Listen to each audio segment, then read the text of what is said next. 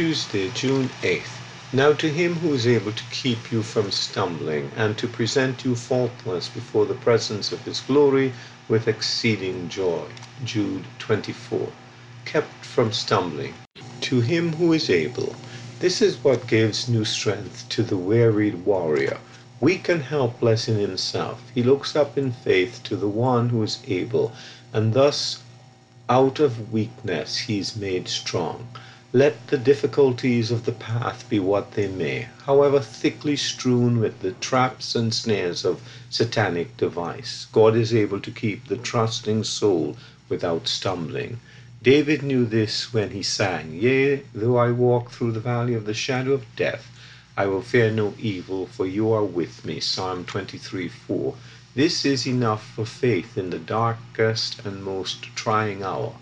I may not see a step before me, but he who is able sees the end from the beginning. He bids me confide in his love and wisdom, and thus implicitly trust myself to his guidance. No believer would question the power of God to keep him 5 minutes without stumbling, but he who can keep for 5 minutes can keep for 60. He who can keep for an hour can keep for 24 hours. And he who can keep for 1 day can keep all the days, if the iron heart be fixed upon him.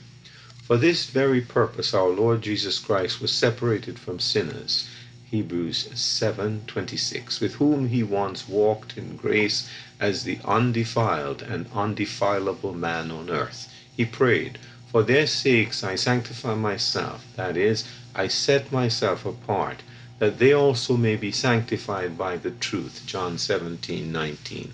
Thus he became in heavenly glory the object for his people's hearts, so that daily living while looking off unto Jesus, Hebrews 2:2, they might be kept from stumbling.